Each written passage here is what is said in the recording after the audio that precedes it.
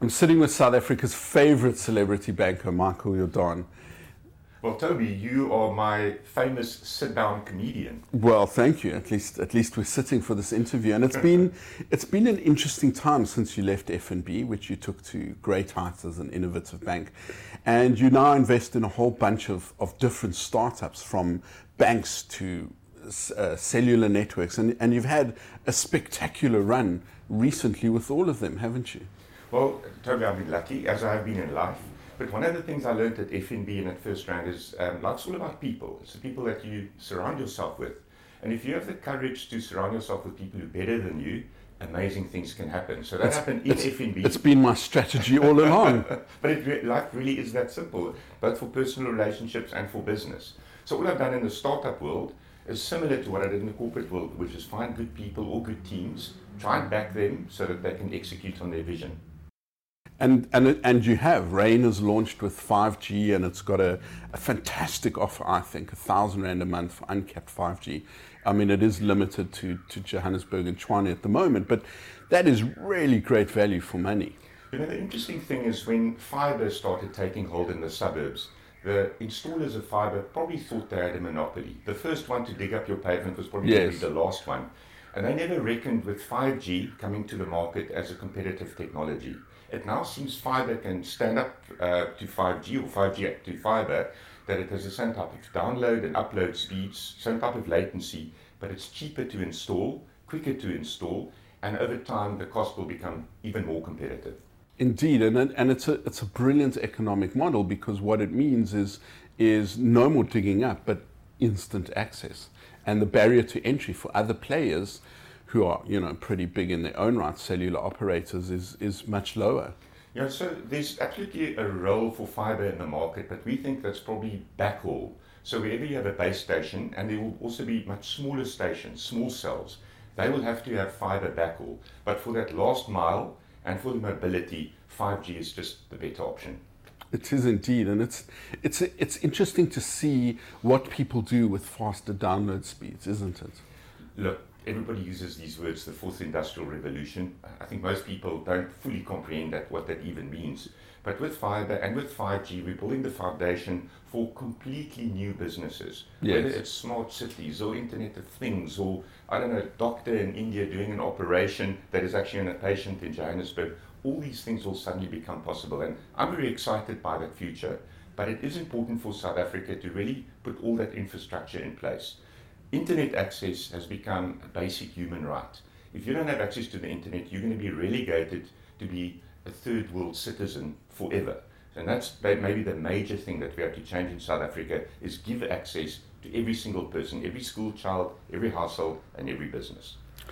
Look, I have to agree. I do think internet access is as fundamental a human right these days as access to clean water and sewerage and education and free speech, because it's the technology enabler for all of these things and access to even more. Yeah, that's exactly right. Now, often these things are not built on those noble things in the first place. So, for example, the first use case for 5G for us is simply streaming. So people are buying a router for their house and they can stream super fast. In fact, in my household, there are 5 of us. Each of us can watch a different movie in very high definition or 4K without impacting on each other. But in doing so, we're building that infrastructure that can then be leveraged into, let's say, education or business applications.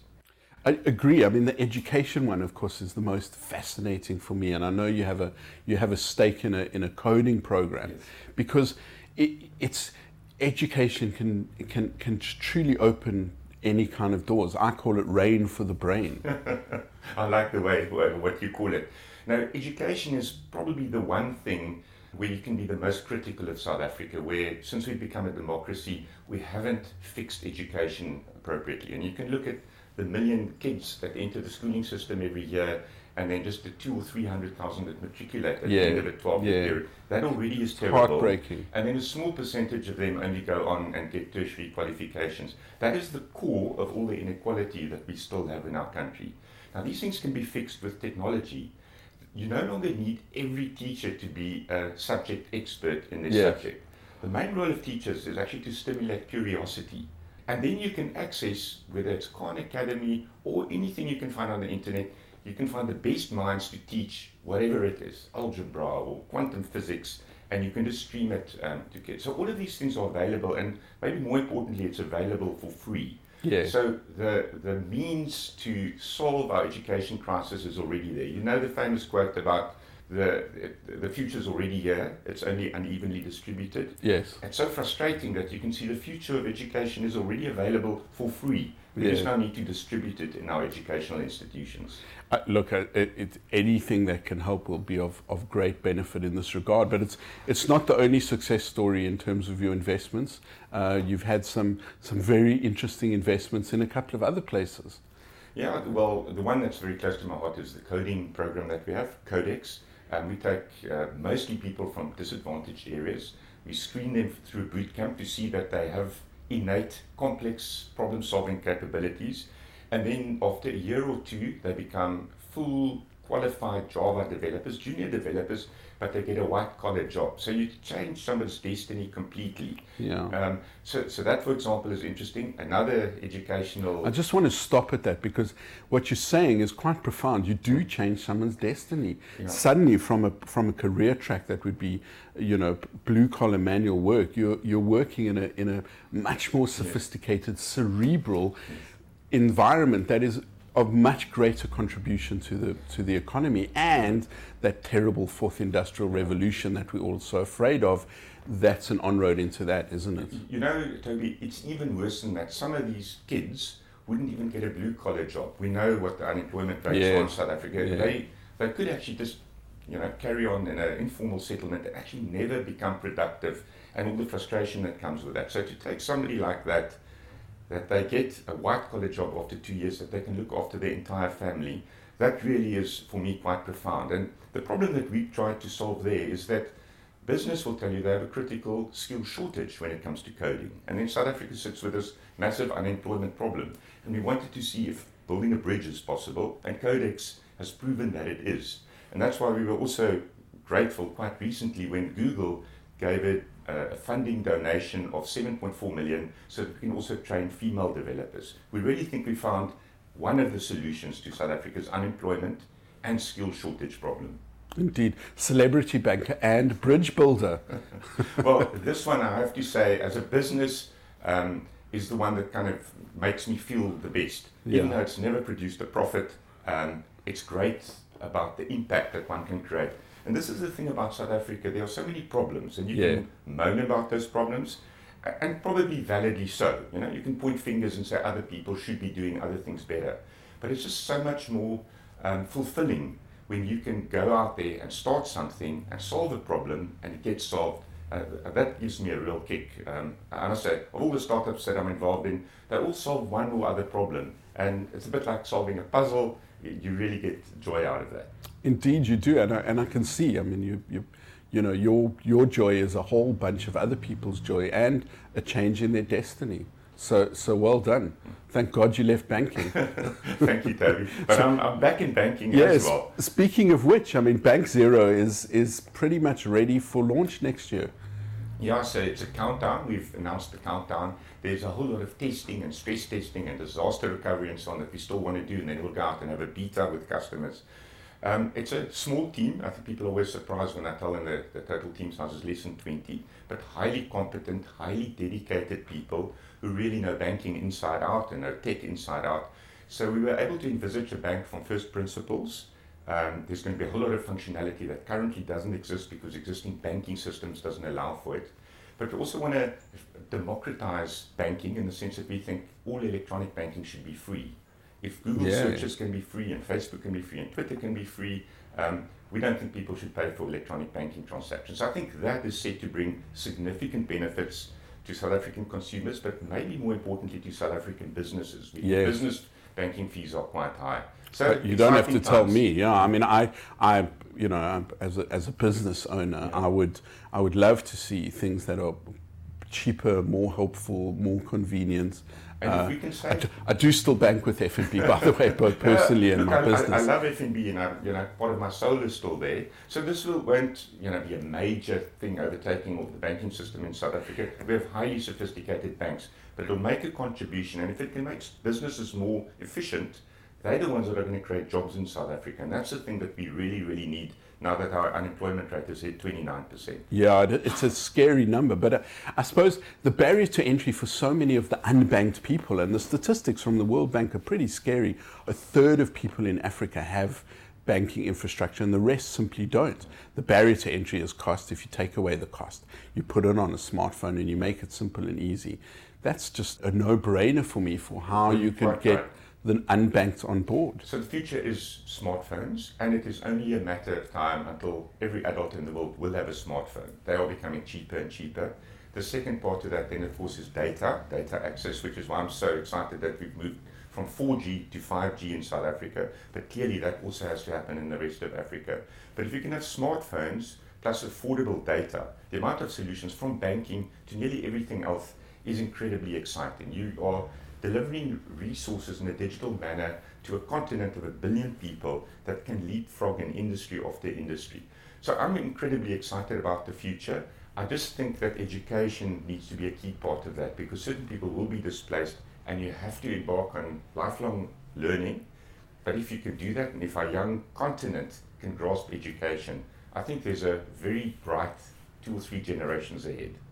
Listen, I have to say, and I don't want this to sound like hyperbole, but you do seem to be on a one-man mission with a bunch of friends to change the country. Cellular, broadband access, education, free banking. What do you know about electricity? Well, I hear there's a little job at Eskom open. Yeah, no, there's no chance, because I think Eskom, in a sense, is in a death spiral. Yeah. Because it is so focused on generating via coal, whereas what is happening in the world now is renewable energy. Solar and wind is becoming cheaper and cheaper. So I think it must be a really, really tough job there. Even though it's a monopoly, you have a whole lot of small installations there too. I support a startup called Bright Black. Yeah. So the future is Bright Black Energy. Yes. So people are self-generating power, and they don't even have to go completely off the grid. By the way, that's kind of a big misconception. People think you go completely off the grid. No. You just generate power during daytime, so it actually works better for businesses than homes, and you have a backup connection to the grid. So the market will sort this specific one out for themselves, but it's crucial that somebody gets to Eskom and starts looking particularly at costs and then at the sources of how they generate power, because coal is not the long-term solution.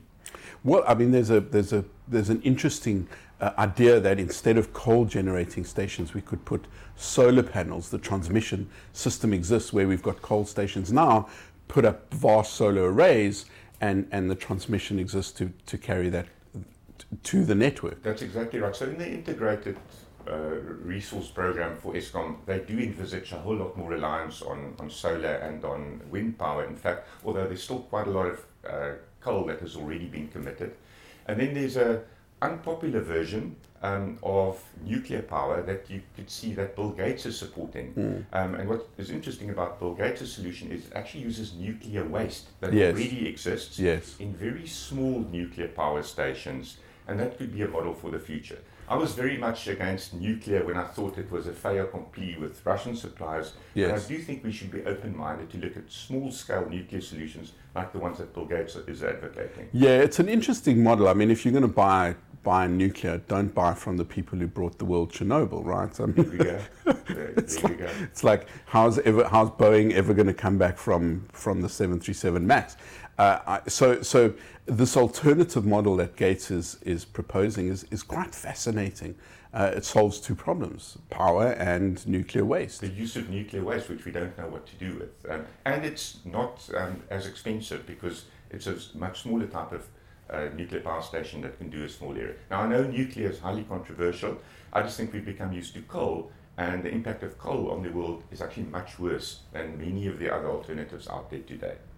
Indeed, and I want to come to one of the other lesser announcements of your investments recently, which is a tie-up between Rain and Takealot. I think that's a great idea, because I see more and more e-commerce activity, especially around, the annual Black Friday sales and the Christmas sales. A lot more people in South Africa are becoming as comfortable with e-commerce as sophisticated markets that have access to Amazon. I mean, Takealot is a world-class service. They are, and the leading e-tailer in South Africa. To answer the question, if I can just go back a little bit about what we're trying to do at Rain. We know that data costs are too high in South Africa. We want to make it cheaper. And we particularly wanted to position Rain as an unlimited network, so that you can use as much data as you want in an unlimited way. Now, to do that, we just couldn't replicate the national footprint of the existing operators, but we also couldn't distribute the way they did, which is through conventional retail and paying a whole lot of commissions. So we focused on metropolitan areas at the start, and we also sold online because that is the most efficient way then of selling.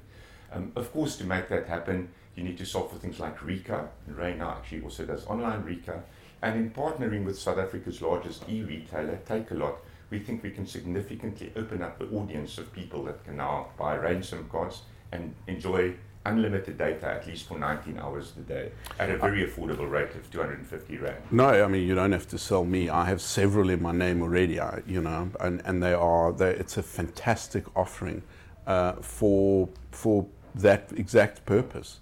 Yeah, you see, the thing about data is if you treat it as a scarce resource, you sell it per megabyte, you have a certain type of behavior. But when you think of data as being something abundant and unlimited, amazing things can happen. As I said earlier, kids doing the textbooks. Exactly. I'm often asked where's South Africa's Silicon Valley? It's in Stellenbosch, or around MultiChoice in Randburg if it's the film industry. But the follow-on question is, where's the next Instagram? Where's the next YouTube? And my response for years has been, the youth of South Africa are more focused on not running out of data and airtime than they are about what can I do with it. So, the focus of the user is on scarcity, maintaining, as opposed to abundance. Exactly right. Why did so many of the web services we're familiar with emerge in the States? Because of the glut, the abundance of free internet access, uncapped internet at home. You go to any shopping mall or restaurant or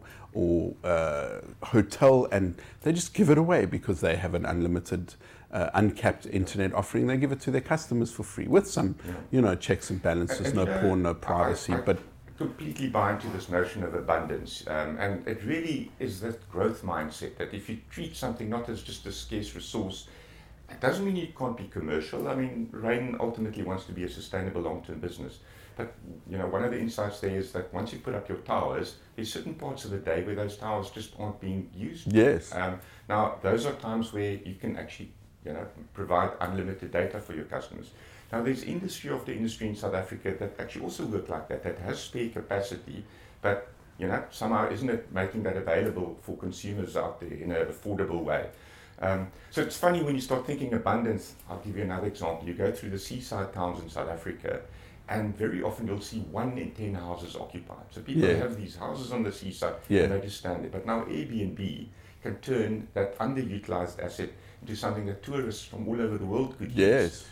So there's some income in for the homeowner, there's tourist income for South Africa, there's job creation that can happen. And that is the cool thing about technology. It leverages underutilized assets, and it leverages things where the capacity aren't fully utilized. We in South Africa probably don't need to build any more hotels for tourists coming in because there are so many houses standing. I totally agree with you. When we travel, my wife and I, we travel using Airbnb. I mean, it's a no-brainer. And it's, of course, the ease of use of the app.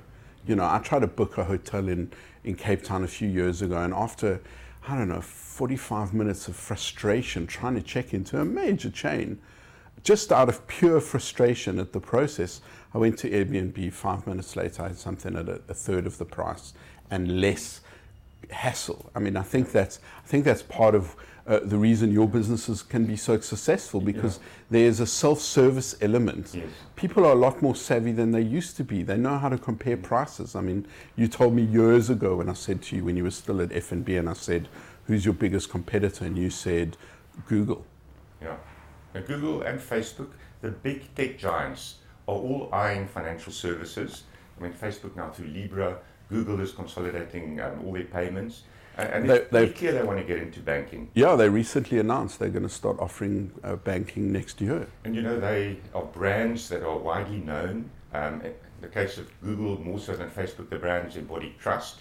And they've got a basic tech mindset. And the whole thing about tech, again, is costs can be reduced significantly. And actually, once developed, the marginal cost of using Google or some form of payment is actually very close to zero. And that is, in fact, also the thinking behind Bank Zero. Once you've built it, the marginal cost is so low that you can actually afford to make it free, yet still build a good business. Well, it's a fascinating consequence of what's been called the long tail, or the cloud business, or the freemium business. I mean, there will be so many businesses that you could never have thought of before that have suddenly emerged. I mean, take a look at something like Salesforce. Yes. Non-existent a decade ago, now an indisputable part of the enterprise landscape. And Toby, if anything, the rate of change is increasing. So definitely in 5 years' time, there'll be businesses that have only started today that will be quite dominant, and possibly be dominant in industries that we don't even fully appreciate today, whether it's virtual reality or biohealth. So again, I think the world is just so exciting, and this thing about the future is already developed. Some of the opportunities to entrepreneurs out there is to look at what's happening, all these offshore markets, what's being invented, and to bring it to South Africa. The entrepreneurs that develop something in, let's say, Silicon Valley or in Beijing, they just don't have the focus on Africa and on South Africa. They've got much bigger markets to serve at home. So go and look at those things and see which of those technologies we can bring to bear here that would solve some of the local problems and challenges that we have. Every problem has a solution, and if you can find that solution and you can make it a commercial opportunity, you've got a business. I agree, and I think to some extent people in Africa are seeing the problems firsthand and coming up with those solutions that can then be exported to the rest of the world. And there's a bunch of examples of that. Shahidi, Brick, M-Pesa. According to the GSMA, half of all mobile money services in the world are in Africa. I mean, that's just a demonstration of how people have adopted this new form. I mean, it's like a check system for the mobile age as opposed to the old checking system. I think of all of them, I think your mobile money is arguably the best example, because it just leapfrogged everything else. And if you think of the ease with which people in most countries in Africa now transfer from one to another, and you go to the States and you see how checks are still prevalent. I know. And the fraud that comes with it, and the fact that it's a physical settlement system, you have to marvel at the fact that it happened to a good friend of mine who moved to the States 15 years ago, married an American. She'd been there for, 10, 12 years, and eventually someone said, can we pay you with this thing called EFT? Do you trust it?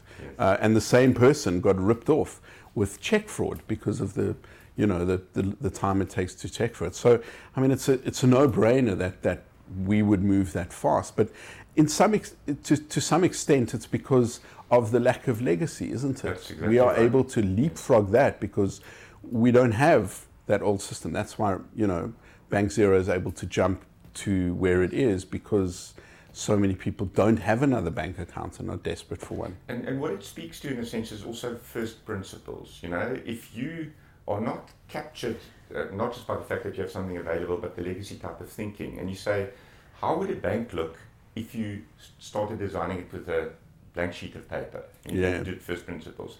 Chances are you wouldn't have checks, you wouldn't have savings books, you wouldn't have branches, you wouldn't have huge call centers. You would design it so optimally that it isn't even necessary to phone somebody to do something.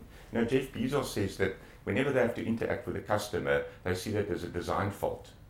So if you can think first principles and you design everything that is so easy and so intuitive that customers don't even need to contact you, your costs can be very low, and in that way you can think abundantly about it. You know that he reads all his emails. He doesn't respond. So I read a story that said he reads his mails and he forwards them. So I sent him a mail saying, I bought this book, but I'm in the US store and I can't get it in South Africa. And some very, very senior person responded and sorted out my problem. So, I mean, that's another interesting business principle. If you run the business, you need to listen to what your customers are saying. So on Stuff Magazine, I still read every letter to the editor, letters to the editor. Yes. Even though I'm not the editor anymore, I read everything everybody says on Facebook and YouTube and all of our different Twitter channels, because that's feedback from your customer. I have to admit that I do that too. Now, whether that in the long run is a sustainable model, that the CEO of a business reads every single email, every single tweet on Facebook, I'm not sure about. But I can tell you that it provides tremendous insights. Yeah. Because what it has in effect done is removed all those layers that CEOs typically have around them. They sit in ivory towers, everyone tells them things are going well. But if you know what your customers are saying, I don't know, for example, about your call center service, or I don't know, branch not opening in time, or payments taking too long, you really have your finger on the pulse of your business. So you can't react to every single person, but you can actually pick up the trends and hierarchies. It was always one of the things that I really admired about you as the CEO of F&B, because you did respond to it. It was very helpful that your payoff line was, how can we help you? Because there you were saying, how can we help you, while reinforcing your brand message. But I think that's a trick that so many people just miss.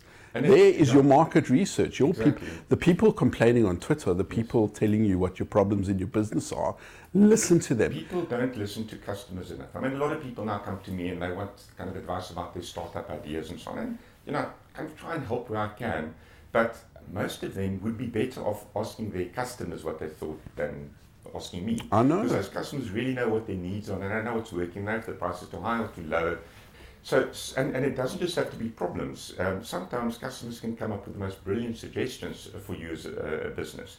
So really much of the innovation at F&B, some of the things that F&B eventually became famous for in its Steve advertisements, many of those things were actually what customers were saying about the bank at that time. So as a basic business for an entrepreneur, it sounds so silly, but people don't do it, is listen properly to your customers. Yeah. If you're a startup and you can make your first 10 or first 100 customers really, really happy, it's going to be much easier to scale to 100,000 or 1 million. And focus on hearing them out. Yeah, and they'll sell your message for you. I met the guy, spoke at a conference, and the voice of Steve was there.